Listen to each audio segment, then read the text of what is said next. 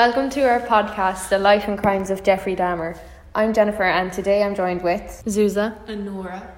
And we will be talking all things Jeffrey Dahmer. Jeffrey Lionel Dahmer was an American serial killer and sex offender who committed the murder and dismemberment of 17 men and boys between 1978 and 1991.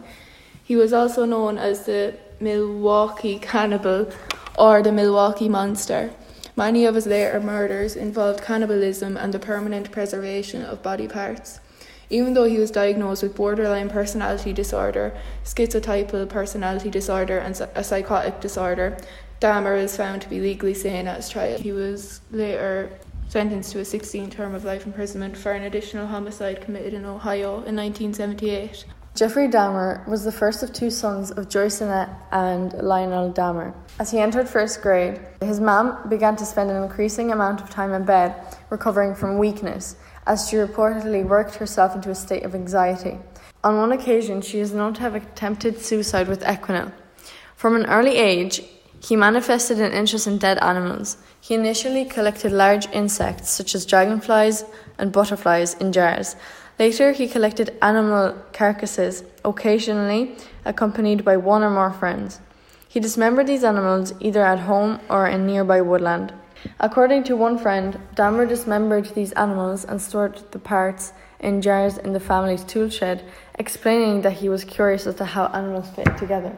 His fascination with dead animals may have begun at the age of 4 when he saw his father removing animal bones from beneath the family home. In one instance, Dahmer decapitated the carcass of a dog before nailing the body to a tree and impaling the skull on a stake beside a wooden cross in the woodland behind his house. He was always seen as an outcast, and by the age of 14, he had begun drinking beer and hard alcohol in daylight hours. He sometimes played tennis and briefly played in the high school band. A couple of years later, he discovered he was gay, and soon after, he got into a relationship, but he never told his parents about any of this. When he was 16, he had a fantasy to kidnap a male jogger he found attractive and would do a lot of disturbing things to him. He concealed himself in the bushes with a baseball bat to lay in and wait for this man. However, he didn't pass by on that particular day. He later said this was his first attempt to attack someone. He was always considered as a class clown, and he used to fake epileptic seizures or cerebral palsy at school or in local stores. In May 1978, he graduated from high school. Dahmer committed his first murder in 1978, 3 weeks after his graduation. At the time, he was living alone in the family home in Bath. On June 18th, Dahmer picked up a hitchhiker named Stephen Mark Hicks, who was almost 19. Dahmer lured the youth to his house on the promise that the two of the men would drink together. Hicks, who had been hitchhiking to a rock concert at Chippewa Lake Park, Ohio, agreed to accompany Dahmer to his house for a few beers. According to Dahmer, the sight of the bare-chested Hicks standing at the roadside stirred his sexual feelings, although when Hicks began to talk about girls, any sexual feelings passed. After several hours of talking, drinking and listening to music, Hicks wanted to leave, but Jeffrey didn't want him to. In response, Dahmer bludgeoned Hicks with a 10-pound dumbbell. He later stated he struck Hicks twice from behind with the dumbbell as Hicks sat on his chair. When Hicks fell unconscious, Dahmer strangled him to death with the bar of the dumbbell, then stripped the clothes from Hicks' body before exploring his chest with his hands, then masturbating as he stood above the corpse. The following day, Dahmer dissected Hicks' body in his basement. He later buried the remains in a shallow grave in his backyard before several weeks later unearthing the remains and paring the flesh from the bones. He dissolved the flesh in acid before flushing the solution down the toilet. He crushed the bones with a sledgehammer and scattered them in the woodland behind the family home.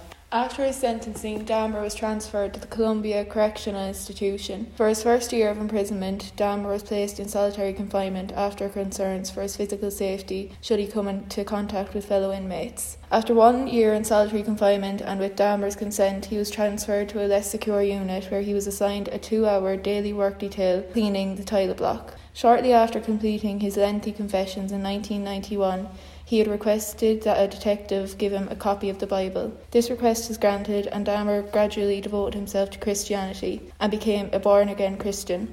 On his father's urging, he also read creationist books from the Institute for Creation Research. In May 1994, Dahmer was baptised by Roy Ratcliffe, a minister in the Church of Christ and a graduate of Oklahoma Christian University in the prison whirlpool. Following his baptism, Ratcliffe visited Dahmer on a weekly basis up until November 1994. Dahmer and Ratcliffe regularly discussed the prospect of death, and Dahmer questioned whether he was sinning against God by continuing to live. Referring to his claims in a 1994 interview with Stone Phillips on Dateline NBC, Dahmer had stated, "If a person doesn't think that there is a God to be accountable to, then what's the point of trying to modify your behaviour to keep it within acceptable ranges? That's how I thought anyway." In July 1994, a fellow inmate of Dahmer's, Osvaldo Dorothy, attempted to slash Dahmer's throat with a razor embedded in a toothbrush as Dahmer returned to his cell from Ratcliffe's weekly church service conducted in the prison chapel.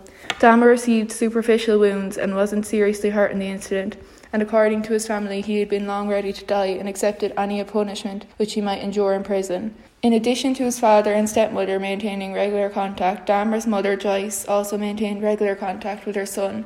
Even prior to his arrest, the two had not seen each other since Christmas 1983. Joyce related that in her weekly phone calls, whenever she expressed concerns for her son's physical well-being, Dahmer responded with comments to the effect of, "It doesn't matter, Mum, I don't care if something happens to me."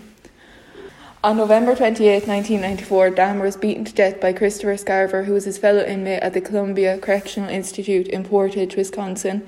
He died a few days later from head trauma. I personally think that Jeffrey had a lot of childhood trauma that eventually led to him being the way he is. Obviously, it's not an excuse for him to have brutally murdered people, but I think that every decision and every situation that happened in his life led him to be the person he was.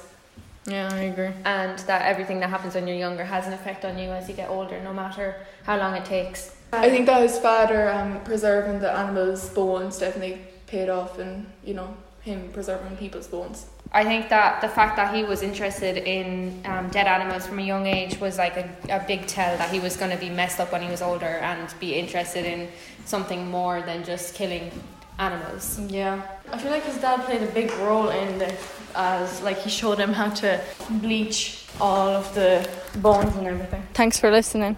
Thank you for listening. Thanks so much.